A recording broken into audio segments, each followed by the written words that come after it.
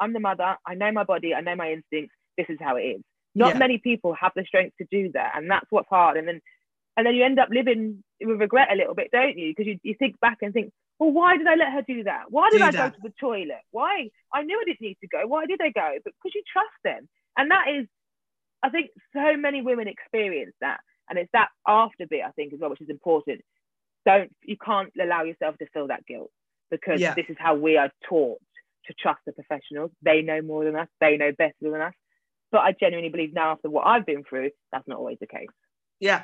And then I do also think, you know, what was lucky about the situation is I could have said, because I remember my fear was having to go up and down the stairs and thinking, oh, I'm going to get a contraction in the middle of it.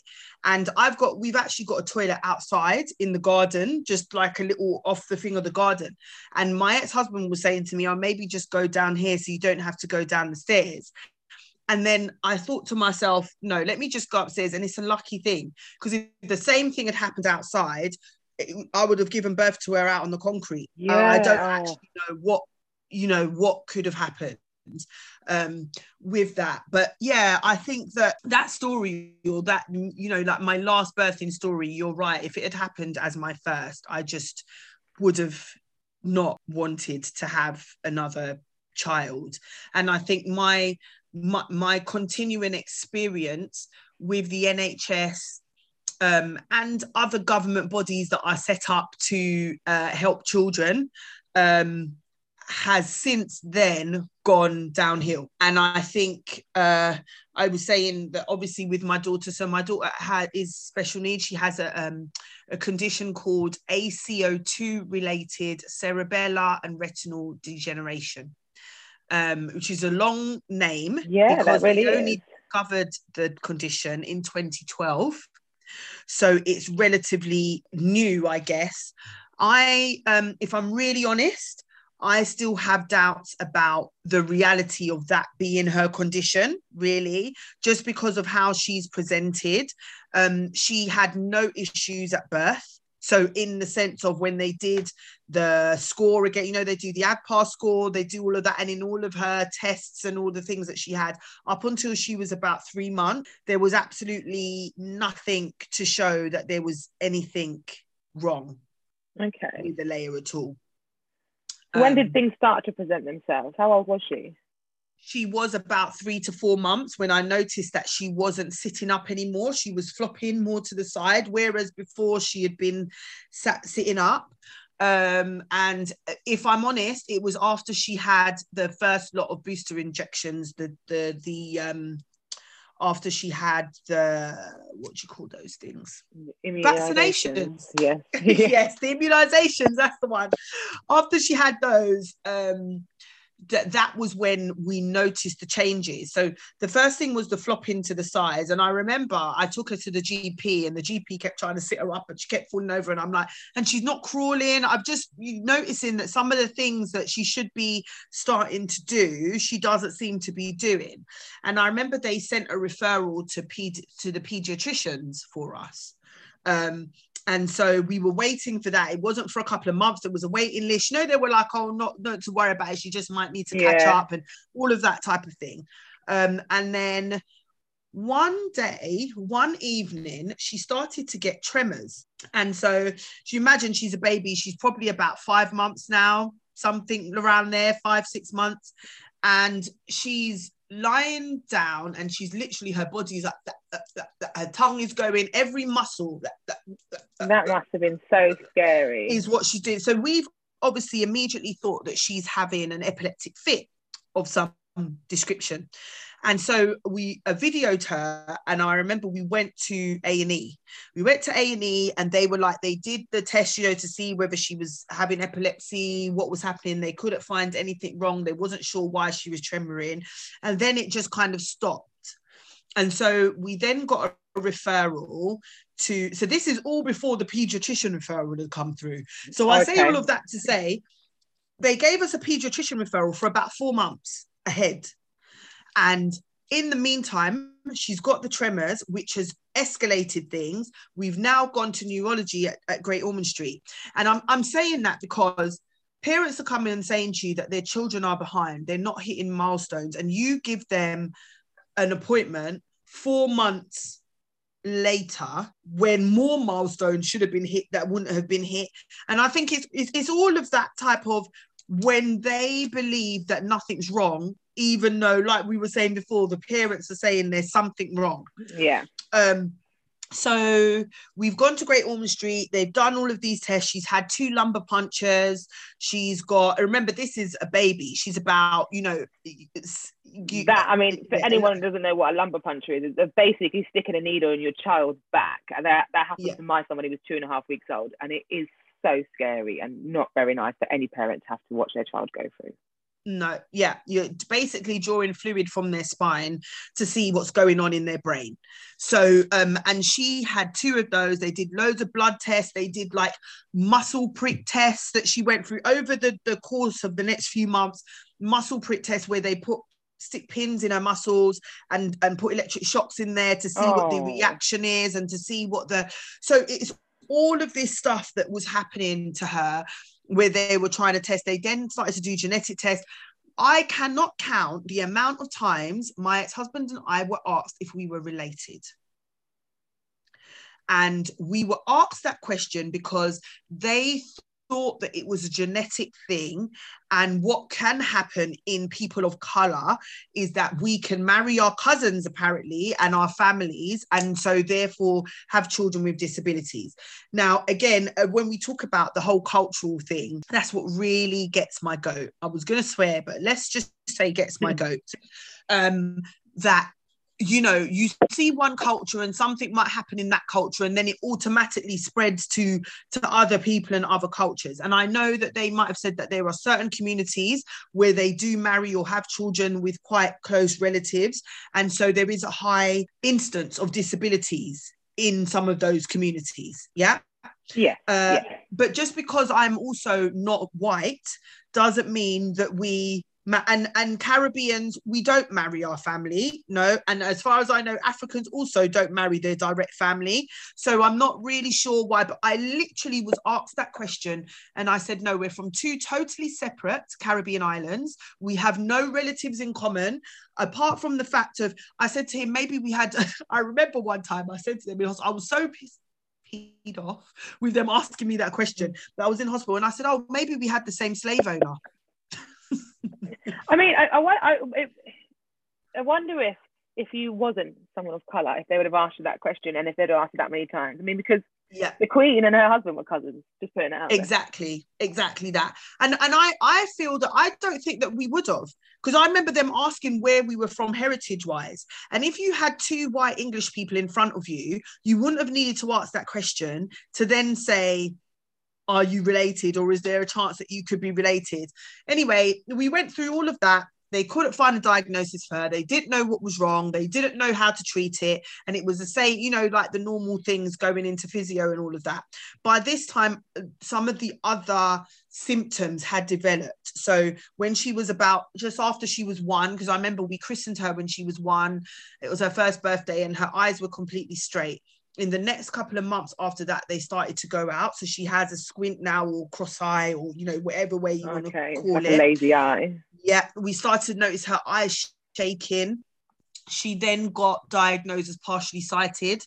So basically her optic nerve is underdeveloped. So she's got what's called a pale optic nerve, which means that she can't really see. So she will hold things really close to her eyes like this. The sun bothers her a little bit as well. A little bit like an albino, I guess. One eye is worse than the other. And then she has a constant slight tremor. I don't know if you can see, it's like a slight tremor that she has. She it has coordination issues. So coordination and balance. So she used to have a helmet on all the time at school because she falls over quite often. She, not so much now, but she used to fall over quite often. She didn't walk until she was about 6. So she wasn't walking before that. She was crawling. She is globally delayed as well. So she's cognitively delayed. Although Alea understands absolutely everything, it's about the self-expression and more of I guess understanding academic quite thing. So she's not like, you know, with that, but she makes jokes and jokes that make sense. She understands all of that type of thing. She teases her sisters. She, you know, she can interact with the family and all of that. And, you know, and I always say, and again, this is another thing which is where I advocate. I always say that I advocate for parent carers in the workplace, because people don't realise what you're dealing with when you have a child with special needs. Because it's not just about their day-to-day and about their needs and having to cater for that and all of, but it's also, you are living in a life where you are always frightened of the future. So as much as you might be, you know, for my other children, it's like my 18-year-old, she's about to go to uni, and my eldest is in uni and she's got her own place now and she's driving. And then I've got my 14-year-old that's coming up to be doing her GCSEs, and she knows what she wants to do and all the rest of it. But it's a layer that I'm constantly like, will she be happy? Who's going to look after her? How is she? And also, you know, there's also the guilt of worrying about how she's going to impact my life as I get older and I age as well. And it's all of these things that parents of children that have got disabilities that people don't think about. And it's a lot of things that we keep inside. We keep inside that worry. We keep inside that regret. We keep inside that wishing things were different. We keep inside all of those things because we love our children. It's nothing about not loving them or not wanting them to be here, but we just wish that things were different for them, and we wish that things were different for our family. And so, it's kind of, I am grateful that I had the means, because I was professional, because I kept working and all the rest of it, to be able to pay for different therapies for her and help for her and bits and pieces, and also that I have the wherewithal to be able to fight for things. I've had to take my local authority to tribunal twice about the school that they wanted to place her in, and won. And I'm at the moment again in a silent battle with them, because they are sending her to a school that is miles and miles away from home, without any contingency plans for me in my position as a single mother and as a single professional working mother. A lot of parents of disabled children, they have at least one parent that stays at home. So because of that, all of the, you know, pick up from school, if there's an emergency, if there's all of those types of things, there's somebody on hand, and I don't have that luxury. And so at the moment I'm in a silent battle with them, because I'm like, I'm not agreeing that she's going to this school until I know what's going to happen if there's an emergency, how she's going to access after school clubs and things like that, because she shouldn't have to miss out because you sent her to a school so far away. And so it's not just about having a child with disabilities and all that comes with that. And I also am, you know, can say that there are parents out there that have it a lot harder than me, like children that are, you know, wheelchair bound, they're non-verbal, they're not able to respond, they have health concerns. Luckily, touch wood, Alea doesn't have health concerns. If she gets ill, she gets that tremoring thing and she can't move or walk or do anything for a while. It takes her a while to recover from things, but other than that, she's healthy, she eats and drinks normally. We don't have any of that type of thing. But there are parents who are literally living in fight or flight daily. Yeah, that's exactly what I was just thinking when you were speaking. Like, you know, you're in that high adrenaline state constantly, and it's not going to be any good for your body or your mind, especially over long periods of time. And then it can cause physical problems as well, not just emotional.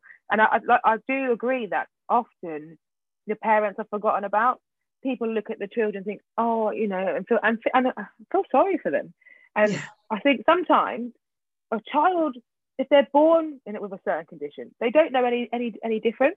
So that is their life, and that's what they're used to how they're living, and that's how they grow up learning to live. Whereas a parent has to change so much in their life and adjust. They're not used to that, and it could be argued that it has a greater impact emotionally on the parent than the child.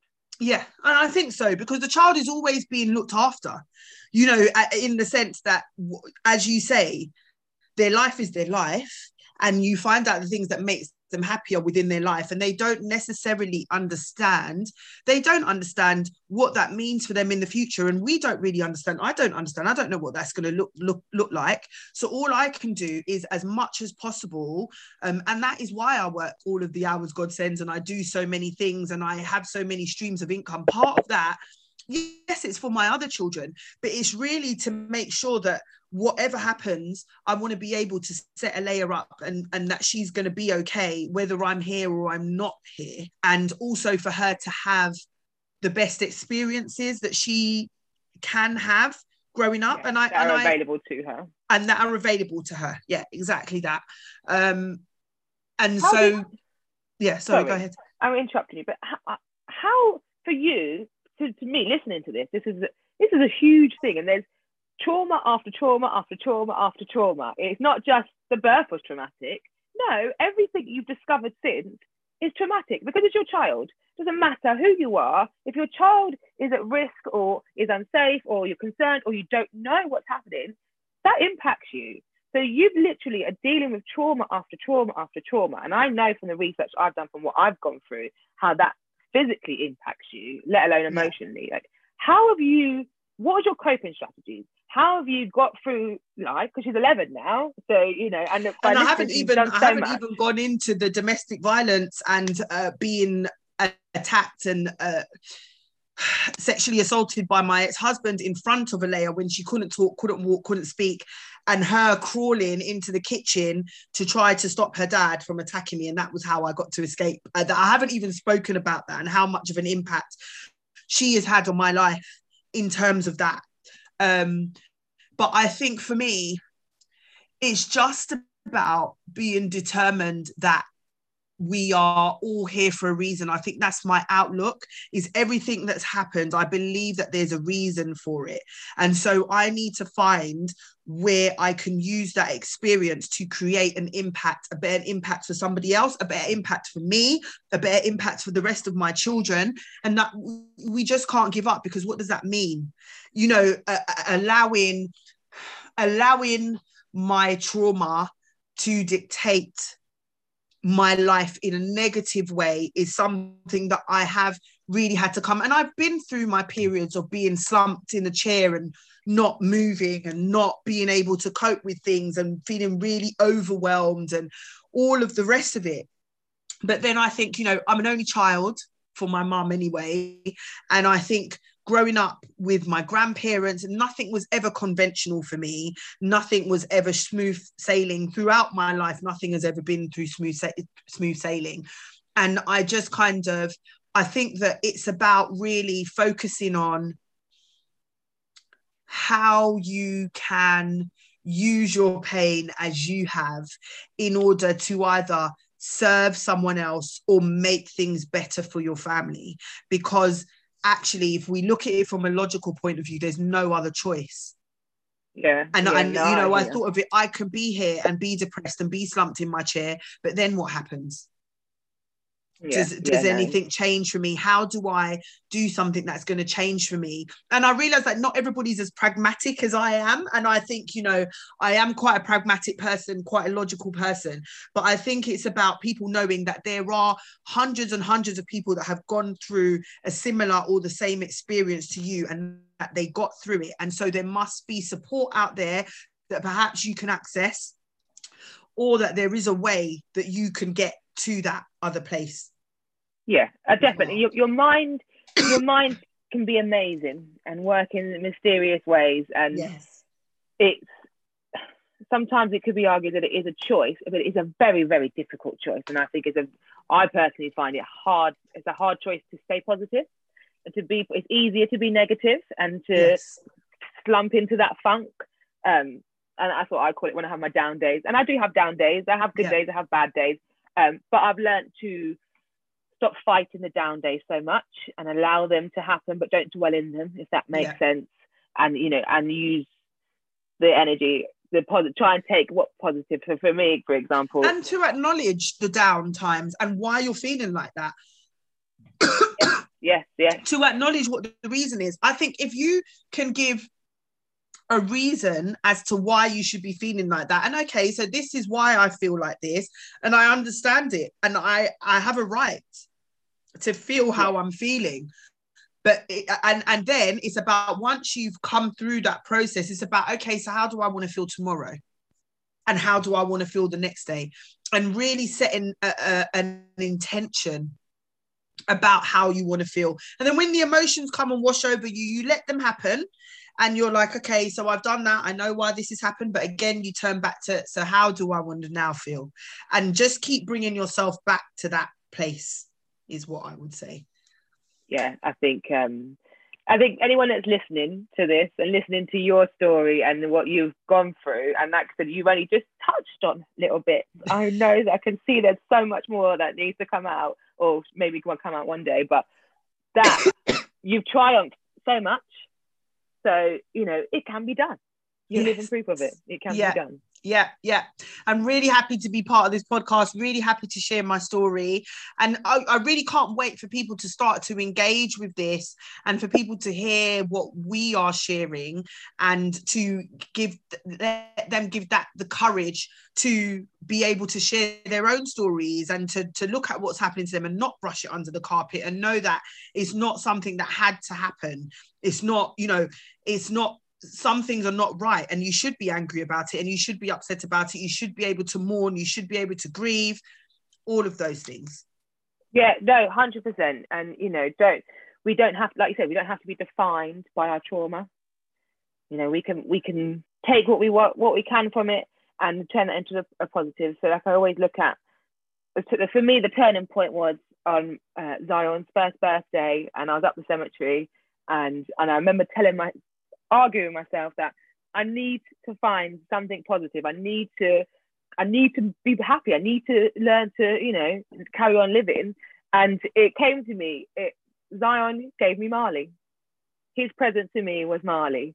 And that's how I look at it now. If it wasn't for Zion, I wouldn't have Marley. And he was a gift. Marley's my rainbow baby, if anyone didn't hear the last one. Yeah. But yeah, he was my gift. And so that's the positive I take from that. Because I mean, yeah, like you, I've had a few traumatic births, so I don't know how far I'd have carried on. Kept going. I've had, and also I think with Zion, it's all of this that's coming from it. It's, you know, the conversations that you're now having to have with the hospital. It's what the changes will be off the back of that. It's having this podcast and being able to share your story with other people who may not have the support that you had, to be able to get, you know, to come through it as far as you have been able to. And I think that, you know, that's part of Zion's gift as well. Yeah. Because I mean, I've had to fight at every single corner, and I'm still fighting now. And I will continue to fight, because I genuinely believe in what's right. And that's the one thing that Zion's given me, is conviction. Never again will I ever let anybody tell me what I should be doing and go against my own instincts. Never again will that happen. Yeah.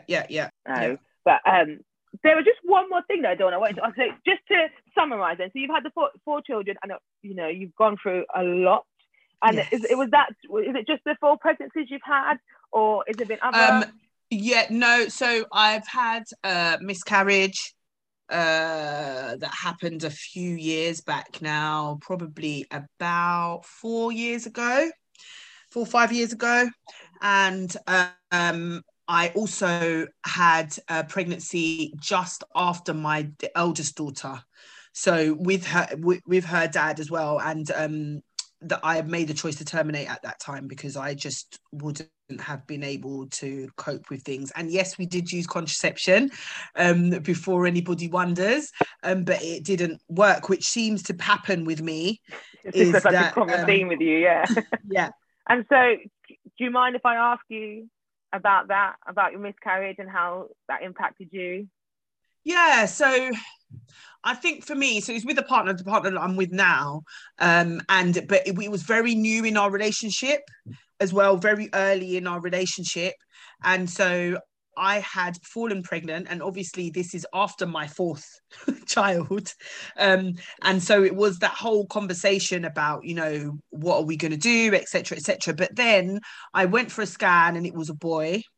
And so I was just like mega excited and, you know, just like happy for that to happen. And then I think I'd gone into the hospital because I was an older mum, or they considered me to be an older mum. I think I was going into the hospital for something. And when they went to do the check, I think I was going to have a thing. I was bleeding at the time and I hadn't noticed yet had already happened, and they were like, let's check. Yeah, they did the scan and then they saw that the heartbeat had gone. And I think for me it was just a shock because I hadn't lost children in that way. And so, you know, for me, as I said, I've just been swanning through life like, oh, having babies, that's easy, I don't even have to try, it just happens. If I think to myself, oh, well, I'm gonna get pregnant, oh, I'm pregnant, that's kind of how it had been. And so for me it was like, what are you talking about? You know, like, how is there no heartbeat? Like, I don't understand. That's never something. In fact, my children survived through everything, it seems, because I was using contraception and there I was. And then it was that whole process. And I think that I had to take a tablet to bring the baby out. And I'm a very, if you know me, I'm a very squeamish person. I don't like blood. I don't really like violence. If I watch things, I'm just like this all the time. So that whole experience was the most traumatizing thing for me, having to sit there, give birth to what you know is your child in a bucket. I think it was like it was a thing. I was in the hospital. They kept me in the hospital to do it, like a bedpan. Yeah, that was. Can I ask how many weeks you were? Not that it makes a difference, I don't think, but yeah, about 15, just before 15. Quite a late miscarriage then. Yeah, and I obviously, and that was why I had the shock that I had, because I'd gone past that 12-week period when everything's meant to be okay. And so there I was, and I'd only gone in for this extra scan because of my age. I don't know whether they were going to do an amniocentesis. It might have been that. I can't remember. But I know that I had to have, they were doing an internal scan for whatever the reason was. I think as well, because I had some fibroids before or something. So I think they were just trying to make sure it weren't in the way of the baby and all of that. So yeah, and then for that to happen, and then to go back to my partner and kind of explain, because we hadn't planned for a baby, we didn't want one. But then at that point, I now wanted one because I'd lost. Yeah, and especially because he was a boy as well. And especially because he was a boy. Yeah, exactly that. And so I think for me now, I obviously still haven't had my boy. Now I'm going through menopause, and I think stress was a lot to do with that as well. And I think overuse of contraceptions over the years, I think there's been a lot of things that have caused me to go into early menopause. It doesn't run in my family, although I'm the only child of my mum's that lived. So I think people were quite surprised that I was as fertile as I was, because infertility or fertility issues run in my family on both sides. My aunts, on my dad's, and also in my mum's side. So all the rest, the child before me was stillborn, and then my mum had several miscarriages as well. Oh, okay. She'll cuss me if she know I'm talking her business here on the podcast, but maybe we need to get her on the podcast. We'll get her on the podcast. Yeah, she would be a good one to have on the podcast. Yeah, because when she was pregnant with me, she was told to drink Guinness for iron, and then she went to it. There's a man in the church that was like a naturopath, like a medicine healer, and he gave her some kind of tea, and then here I was. Here I am. And so growing up in church, he always used to call me his daughter because of that reason. And I think that there is something in natural medicine when it comes to some of those things as well. So, but I think you live in testimony. I had an issue with like what you had, where the cervix would open up. So I think they put a stitch in with me as well for her. Oh, okay. So yeah. So yeah, that's, I guess, the majority of my story there, really. Well, I mean, that's a story to tell, to be honest. Like, I'm in awe of you. I'm not going to lie, because you've been through so much, and yet you're still so successful in multiple careers, and you give back. Trying my best. Yeah. You're giving back, which to me is so important as well. But I just don't know how you find the time to do all of it. I really don't. You know what? It's so funny. My girls are so good. you know, like with being able to manage themselves and cooking and when I'm away. And then my mum is still, you know, as I'm the only child for my mum, there's no other grandchildren. I don't have to compete with anybody for babysitting. And so my mum's 73 now. Again, she's going to cuss me for saying her age out on the podcast. So yeah, so she comes in and out and she helps with the children when she can. So like, for example, Alea, she's got tonsillitis now, but I was coaching on Thursday afternoon and I thought she's had this sore throat for days and days and days. And also a lot of children with special needs have really high pain thresholds. And I thought, she's saying she's got a sore throat, but she's not crying about it. She's not like, she's still able to eat, but maybe not as much. I said to Mum, oh, can you, if I drop you down to the hospital with her, can you just sit with her for the 100 hours that you're going to have to sit in A&E and while I coach? And so she went and did it. And the doctor went to pick them up. The doctor said to me, how has she been eating and drinking? Because both of her tonsils are very swollen. They've both got, you know, like they get those little white things on them when they're inflamed. Yeah, and you get the poison. I mean, he doesn't know. And I said, because Alea is so used to being fiddled with painful things happening to her, that I think she just sort of takes it all in her stride. She obviously takes after her mother. Which is sad, yeah. Yeah, probably. Yeah.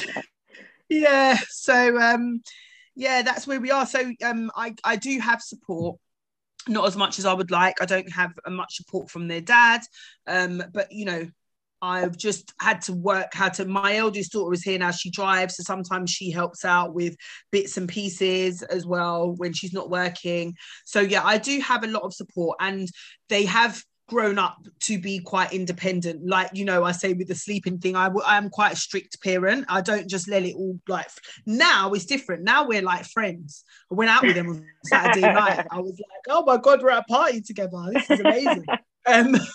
So with my two eldest ones. But yeah, so I was quite strict. And I think they've just, and I tell them all the time, I don't care what happens with your friends, with anything outside, your sisters are always your priority. No matter what argument you have, no matter what happens, you always need to, you four are the only people that's going to care about you four in that way. And me. Yeah. That's unconditionally. You know? Yeah. I agree. I tell my girls all the time, that your friends are your friends, but your sister's there for life. And you know, if someone's hanging off the edge of the cliff, your sister's going to save you first before they save everybody else. So, you know, you always look after each other. Family is important. But Dawn, I just want to say thank you so much. Thank you so much for agreeing to do this with me, first off.